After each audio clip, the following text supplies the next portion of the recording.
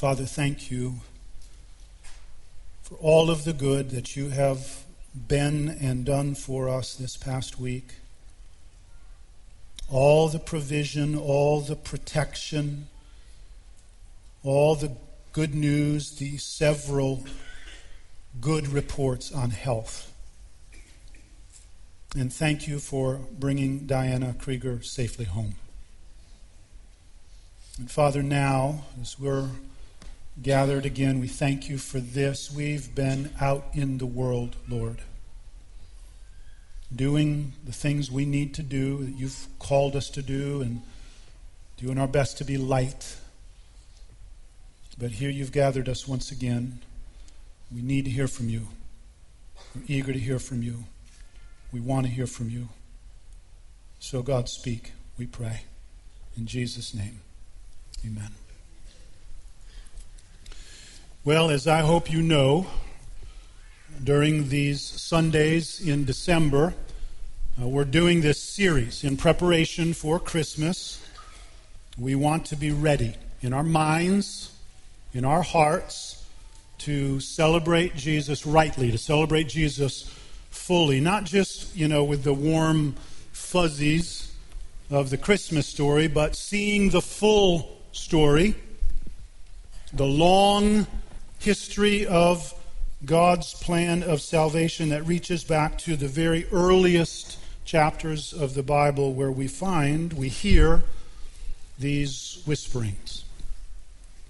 Whisperings of a promised one, a coming one. And this morning, I'm excited, not just because it's the third Sunday of Advent, but because we're going to look at one of the great moments in the Bible. Certainly one of the great moments of the Old Testament. The book of Exodus is really a remarkable book. It contains so much. The story of Moses, his being rescued as a baby, his growing up, being trained in the very palace of the king of Egypt. And then being sent out into the desert where he encounters God in that burning bush. Being sent back into the capital city of Egypt where he has his standoff with Pharaoh. The 10 plagues, the Exodus itself, the people of God crossing through the Red Sea on dry land. And then their time in the desert when they received the 10 Commandments, that terrible incident of the golden calf. It's all in the book of Exodus. It's amazing how frequently this book, especially the Exodus, gets referenced throughout the entire Bible. It's a major reference point, arguably the major reference point from the Old Testament, and we're going to preach through this book of Exodus early in 2020. But this morning, I want us to zero in on this ever so important thing, this moment that we read about in chapter 12 that happens just before the actual Exodus, and we're going to find out that what we see in chapter 12 is a clear whispering, an early whispering of a coming one. In fact, to help us here, I want you to imagine something with me. Imagine the entire Old Testament as a big bulletin board. I'm thinking about those bulletin boards that I remember from elementary school, where the teachers would kind of pin up all sorts of interesting, colorful things to welcome you into their classroom at the beginning of the year and prepare you for all of the things that we were ready to learn that year. So imagine the Old Testament as this big bulletin board with lots of colors on it, but you'll notice that gold is the dominant color. It shows up a lot. There's gold all over in a variety of different ways. That gold color, wherever it shows up, represents some anticipation of Jesus, the promised coming one. It represents a whispering, an announcement, some anticipation of him. Sometimes it's like a gold star.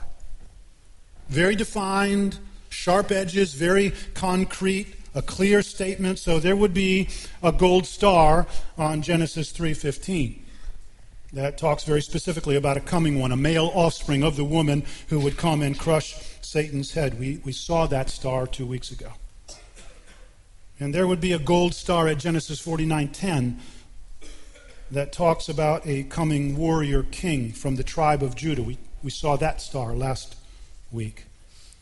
There would be many other gold stars on that bulletin board scattered over the entire length of it, but you'd also see some gold threads running along, making connections, like the gold thread representing God's presence in the Garden of Eden, linked to his presence in the tabernacle for the people in the wilderness, linked to the temple, his presence in the promised land, and that ultimately linked to Jesus himself, who was Emmanuel, God with us, who became flesh and tabernacled among us, who referred to himself as the temple. So you'd see these gold stars, speaking of Jesus, you'd see these gold threads connecting to Jesus. But then there would be places on that bulletin board that just had a gold tint to them. Like someone had come along and lightly spray painted with glittering gold paint in that place. Not distinct, not concrete, but clearly gold, clearly making some connection, anticipating, whispering in some way about this coming one. And that's what we have in Exodus 12. Something that as we first read it, doesn't appear to be related to the coming one. There's no explicit connection, but before long we find out it was preparing us for Jesus. It was anticipating Jesus. It is, in fact, real gold. So you follow along as I read. I'm going to read two sections from here in chapter 12, first starting at verse 1. The Lord said to Moses and Aaron in the land of Egypt, "This month shall be for you the beginning of months. It shall be the first month of the year for you. Tell all the congregation of Israel that on the 10th day of this month every man shall take a lamb, according to their fathers' houses, a lamb for a household. And if the household is too small for a lamb, then he and his nearest neighbor shall take according to the number of persons. According to what each can eat, you shall make your count for the lamb. Your lamb shall be without blemish, a male a year old.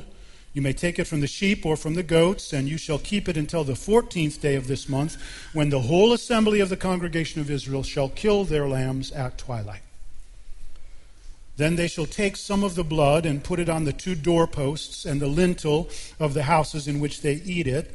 They shall eat the flesh that night, roasted on the fire, with unleavened bread and bitter herbs they shall eat it. Do not eat any of it raw or boiled in water, but roasted, its head with its legs and its inner parts. And you shall let none of it remain until the morning. Anything that remains until the morning you shall burn. In this manner you shall eat it, with your belt fastened, your sandals on your feet, and your staff in your hand, and you shall eat it in haste. It is the Lord's Passover. For I will pass through the land of Egypt that night, and I will strike all the firstborn in the land of Egypt, both man and beast, and on all the gods of Egypt I will execute judgments. I am the Lord.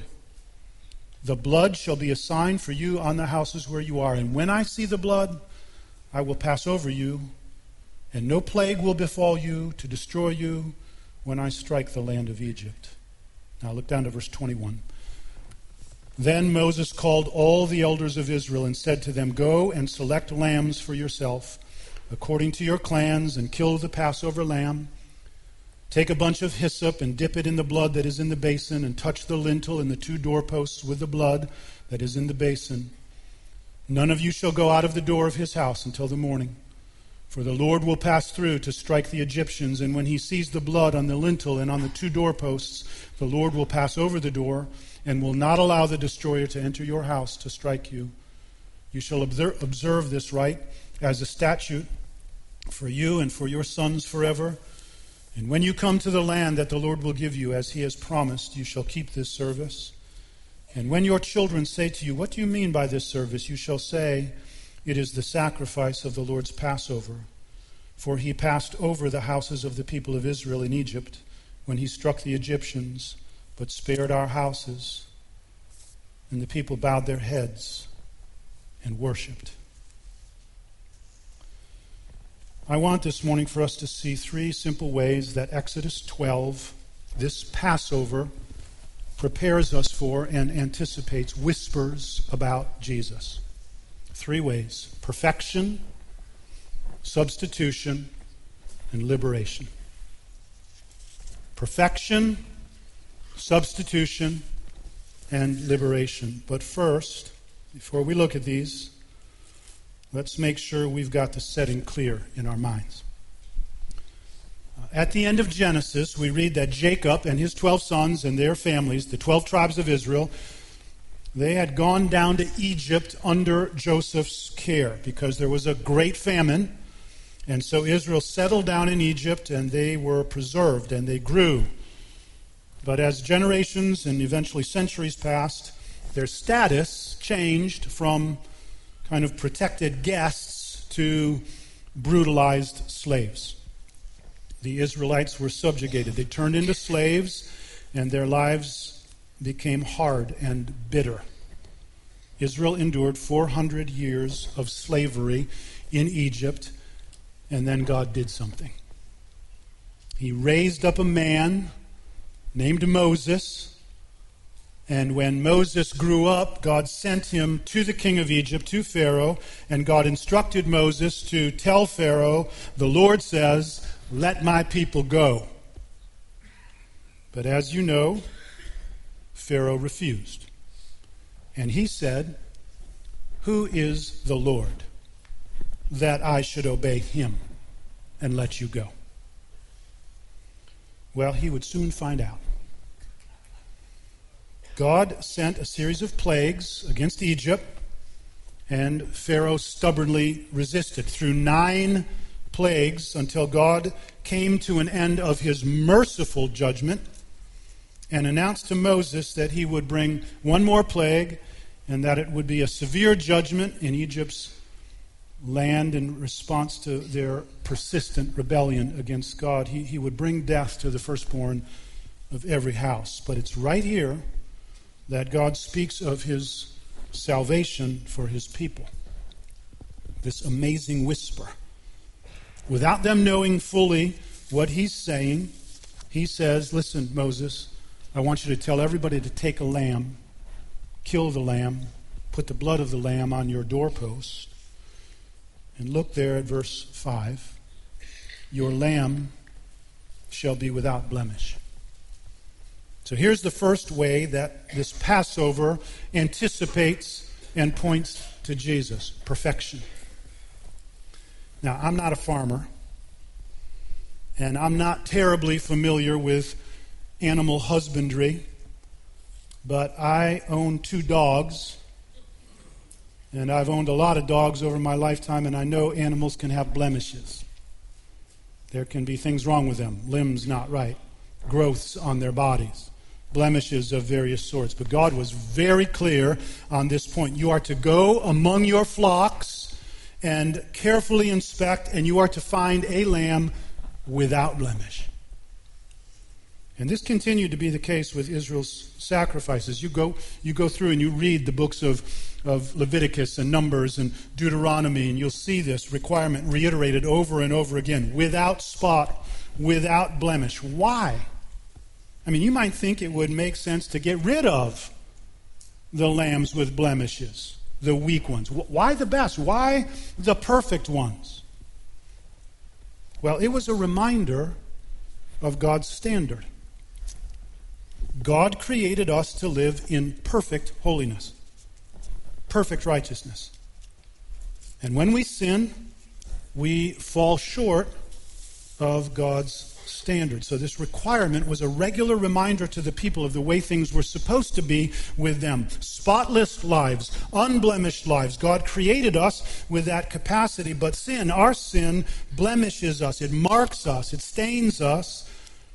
For all have sinned and fall short of the glory, the righteous standard of God. But then Jesus came. And while there are so many things, important things for us to know about Jesus, one of the most important things that is true about Jesus, one of the most important things for us to know about Jesus, is that he never sinned. Not once. He lived a flawless life, perfectly fulfilling God's holy law in every way, and not because he was some morally superior person who had just this extraordinary willpower. No, because he was the Holy One of God. Perfect in his holiness. That's who he was. And so He was able to offer that perfect, spotless life for us. He lived perfectly for us in our place when we couldn't. And that spotless and infinitely valuable life, fully living up to God's standard of perfection, He gave in our place. Listen to this. This is 1 Peter chapter 1. You were ransomed from the futile ways inherited from your forefathers, not with perishable things like silver or gold, but with the precious blood of Christ, like that of a lamb, without blemish or spot. We sing it, don't we? Guilty, vile, and helpless we, spotless Lamb of God was He. Full atonement. Can it be? Hallelujah. What a Savior. The first anticipation, the first thing we hear whispered here in Exodus chapter 12 is the whisper of perfection, the need for perfect, spotless. Second, substitution. There is in Exodus chapter 12 the whisper of a perfect life by the coming one, but there's also in Exodus chapter 12 the whisper of a substitutionary death by the coming one. Look at the very next verse, verse 6. You shall keep it until the 14th day of this month, when the whole assembly of the congregation of Israel shall kill their lambs at twilight. Then they shall take some of the blood and put it on the two doorposts and the lintel of the houses in which they eat it. And then look down at verse 13. The blood shall be a sign for you on the houses where you are, and when I see the blood I will pass over you, and no plague will befall you to destroy you when I strike the land of Egypt. God had told Moses that He was going to bring judgment against Egypt for their persistent rebellion and sin. And the judgment was death. Death is God's judgment on sin. And if one persists in their rejection of God, that death is an eternal death, separated from God forever. The wages of sin is death. But the gift of God is eternal life. For God so loved the world that He gave His only Son, so that whoever believes in Him should not perish, but have everlasting life. But if there is persistence, God will judge. That's what God told Moses. I will visit the Egyptians with the judgment of death. And sometimes, right here, we can make the mistake of thinking, well, of course, the Egyptians are bad, the Israelites are good, which would be a great mistake. I mean, all you need to do is read Genesis, the history of Abraham and Isaac and Jacob's sons, all of them, to see that the Israelites were great sinners. The whole lot of them. So it's not that the Israelites were spared because they were so righteous. No, they were spared if they placed themselves under and beneath the blood of the substitutionary lamb, which of itself had no power. There's no magic in this, but it pointed to something powerful. It anticipated something powerful. And for now, the Israelites had to trust God's promise without knowing fully that the true substitutionary lamb, the powerful lamb, was yet to come, and that He would lay down His life. You know, you think about this lamb in Exodus 12. Why does it have to die? What did it do? Nothing. But God is making a statement, a perfect life now given as a substitute. What does the gospel say? That Jesus came not to be served, but to serve and to give His life a ransom for many. Just listen to the New Testament writer's glory in this truth. We have been justified by His blood. Romans 5:9. I mean, Christian, listen to this. Let this rise in your heart. We've been justified by his blood. We have redemption through his blood, Ephesians 1. We've been brought near by the blood of Christ, Ephesians 2. We have peace by the blood of his cross, Colossians 1. The blood of Jesus cleanses us from all sin, 1 John 1. He has freed us from our sins by his blood, Revelation chapter 1. Substitution. Something, someone instead of us, in our place. Again, we sing it. In my place condemned he stood. Sealed my pardon with his blood. Hallelujah. What a Savior. You know, God makes it a point that the people were not to forget his deliverance through this substitute lamb, and to aid their memory, keep it there before them all the time. He institutes this annual remembrance. This wasn't just a one-time thing. Every year they were to observe this Passover feast, and it's no coincidence that Jesus' death came right at this time, on Passover. Except what he did on the cross was not for the kind of temporal, physical deliverance of a nation. It was for the spiritual deliverance of the world. So, Passover whispers of Jesus' perfection. It whispers of his substitution. But ultimately, wonderfully, Passover whispers of Jesus in his liberation. One of the most striking things about Exodus 12 for me is what we read in verse 11. God says to Moses, "Tell them, in this manner you shall eat it, with your belt fastened, your sandals on your feet, your staff in your hand, and you shall eat it in haste." God was saying to them, be ready. Be prepared for immediate departure. Because the great consequence of my provision for you is your freedom from slavery. As I bring judgment on your captor, as I strip him of his power, you will be set free. Let your eyes go all the way down to the last verse of this chapter, verse 51. And on that very day, the Lord brought the people of Israel out of the land of Egypt by their hosts. It's very interesting to me to observe phrases that get repeated over and over again in the Bible. In fact, a couple of weeks ago, I asked the elders, we were there in the conference room for a meeting, and I was going to open the meeting just by reading a little passage of Scripture, but first I asked them, can any of you tell me what is the single most frequently repeated phrase in all of the Bible? Do you know what it is? The steadfast love of the Lord endures forever. Which is a wonderful thing to hear over and over again, isn't it?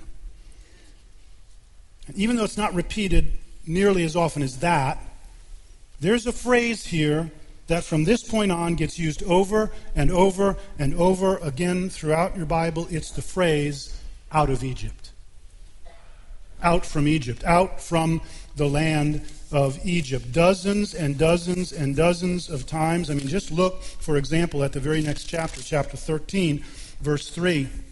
Then Moses said to the people, "Remember this day in which you came out from Egypt, out of the house of slavery." Look at verse 8. "You shall tell your son on that day, it is because of what the Lord did for me when I came out of Egypt." Again in verse 9 at the end, "For with a strong hand the Lord has brought you out of Egypt." Look at verse 14. "By a strong hand the Lord brought us out of Egypt." Again in verse 16. "By a strong hand the Lord brought us out of Egypt." I could take you to places in the book of Deuteronomy, for example, where the pages are just thick with those words. And throughout the books of history, 1st and 2nd Samuel, 1st and 2nd Kings, 1st and 2nd Chronicles, it's in the Psalms, it's in the prophets, out of Egypt. And every time you read those words, here's what it means: out of slavery, out of bondage. You've been set free. Just think about this with me for a moment. Think about what an Israelite would say after he'd crossed the Red Sea. He's out in the desert. If you were to ask him, you were to just come along and grab one of them and say, "Who are you?" He would say, I was in a foreign land, in bondage, under the sentence of death. But I took shelter under the blood of the Lamb and was saved and set free. And now I'm on my way to the promised land. We're not there yet, but God has promised to be with us. He is present in our midst, and He will stay with us until we arrive at home. Think about that. That's exactly what a Christian says. Like word for word. I was in a foreign land, in bondage, under the sentence of death, but I took shelter under the blood of the Lamb and was saved and set free. And now I'm on my way to the promised land. We're not there yet, but God has promised to be with us. He is present in our midst and will stay with us until we arrive at home. Friends, we've been set free. Free from our bondage to sin. Free from the nausea and the exhaustion of living to satisfy our own desires. Free from living in constant fear of failure or constant fear of death. I mean, once again, just listen to the New Testament writers' glory in this truth. Since, therefore, the children, that's a reference to us, share in flesh and blood, He Himself, Jesus, likewise partook of the same things. What we celebrate at Christmas, Jesus took on our flesh, that through His death He might destroy death and deliver. That's liberation language. Deliver all of those who were subject to lifelong slavery. Hebrews chapter 2. To Him who loves us and has freed us from our sins by His blood. Revelation 1. For freedom Christ has set us free. Stand firm, therefore, and do not submit again to a yoke of slavery. Galatians 5. There is therefore now no condemnation for those who are in Christ Jesus. For the law of the Spirit of life has set you free in Christ Jesus from the law of sin and death. Romans chapter 8. And Jesus Himself adds to it when He says, and if the Son sets you free, you shall be free indeed. John chapter 8. Listen, with Christ, it's not like you're trying to build this bridge of your good works to try to get to heaven. That's every other religion on the planet. No, with Christ, He does it. Perfect life, given as a substitute for you, such that when you trust in Him and what He's done, think about this. 1 minute, you're under God's judgment, and the very next moment, you're justified. 1 minute, you're in slavery, and the very next minute, you're free. 1 minute, you're in the kingdom of darkness, the very next moment, you are in the kingdom of light. 1 minute, you're dead, and the next moment, you are spiritually alive. How? Because of what Christ has done for you, that you receive when you come to Christ in repentance and faith. The wages of sin is death, but the free gift of God is eternal life through Jesus Christ. It's absolutely amazing.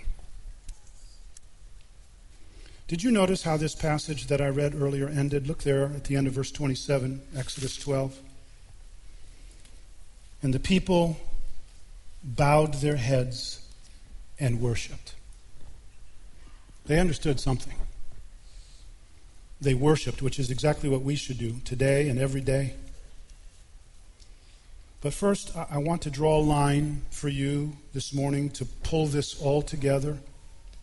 Do you remember when I asked you a couple weeks ago to just imagine the length of this stage representing the unfolding story of God's salvation, from Genesis, way over there, all the way through to Revelation, way over there. Over there, just one step on from Genesis, in the book of Exodus, chapter 12, God instructs His people to take a lamb without blemish, spotless, and to kill it as a substitutionary death and use its blood as a protection over their lives. And then, over time, we come to the Gospels. I don't know if you do this when you read, but I often imagine myself there, kind of as an observer, trying to understand more fully what's actually going on. And the first chapter of John is one of those moments that I really would like to have been at. I mean, here's John the Baptist with two of his disciples. They're walking down a path and they see Jesus coming toward them, and John sees Jesus, and as Jesus walks by, he says to his disciples, "Behold, look, the Lamb of God who takes away the sin of the world." I mean, I just try to imagine what John understood, what his disciples might have understood.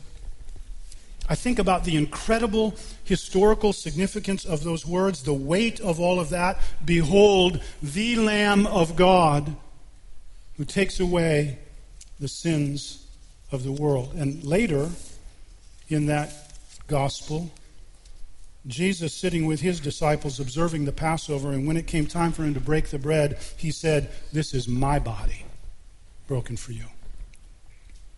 He took the cup and he said, "This is my blood poured out for you." Jesus saying, "I am the Passover lamb. I am what Exodus 12 was whispering about." And then, over more time, we come to what we read in Revelation chapter 5. I just want you to listen to this. "Then I saw in the right hand of him who was seated on the throne a scroll written within and on the back, sealed with 7 seals. And I saw a strong angel proclaiming with a loud voice, 'Who is worthy to open the scroll and break its seals?' And no one in heaven or on earth or under the earth was able to open the scroll or to look into it. And I began to weep loudly because no one was found worthy to open the scroll or to look into it. And one of the elders said to me, 'Weep no more. Behold, the Lion of the tribe of Judah, the Root of David, has conquered so that he can open the scroll and its 7 seals.'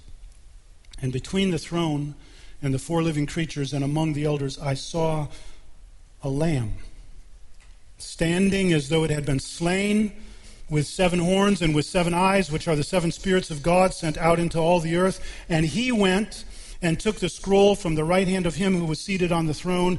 And when he had taken the scroll, the 4 living creatures and the 24 elders fell down before the Lamb, each holding a harp and golden bowls full of incense, which are the prayers of the saints. And they sang a new song, saying, 'Worthy are you to take the scroll and to open its seals, for you were slain. And by your blood you ransomed people for God from every tribe and language and people and nation, and you have made them a kingdom and priests to our God, and they shall reign on the earth.' And then I looked, and I heard around the throne and the living creatures and the elders the voice of many angels, numbering myriads of myriads and thousands of thousands, saying with a loud voice, 'Worthy is the Lamb who was slain to receive power and wealth and wisdom and might and honor and glory and blessing.' And I heard every creature in heaven and on earth and under the earth and in the sea and all that is in them saying, 'To him who sits on the throne and to the Lamb be blessing and honor and glory and might forever and ever.' And the 4 living creatures said, 'Amen.' And the elders fell down and worshipped." Just like those old Israelites. Friends, as we come into the Christmas season and as we get closer to Christmas Day, let this whisper from Exodus 12 take a spotless lamb, which turns into a bold statement in the Gospels, "Behold the Lamb," which turns into a shout and a song in Revelation chapter 5, "Worthy is the Lamb." Let that remind us what Christmas is all about. A Savior who has come. Yes, a king, a conqueror, a liberator, but one who conquers and liberates by laying down his life for us, by being our saving substitute. He came, born as a baby, to give his perfect life as a ransom for many. May you find your life in him. Let's pray.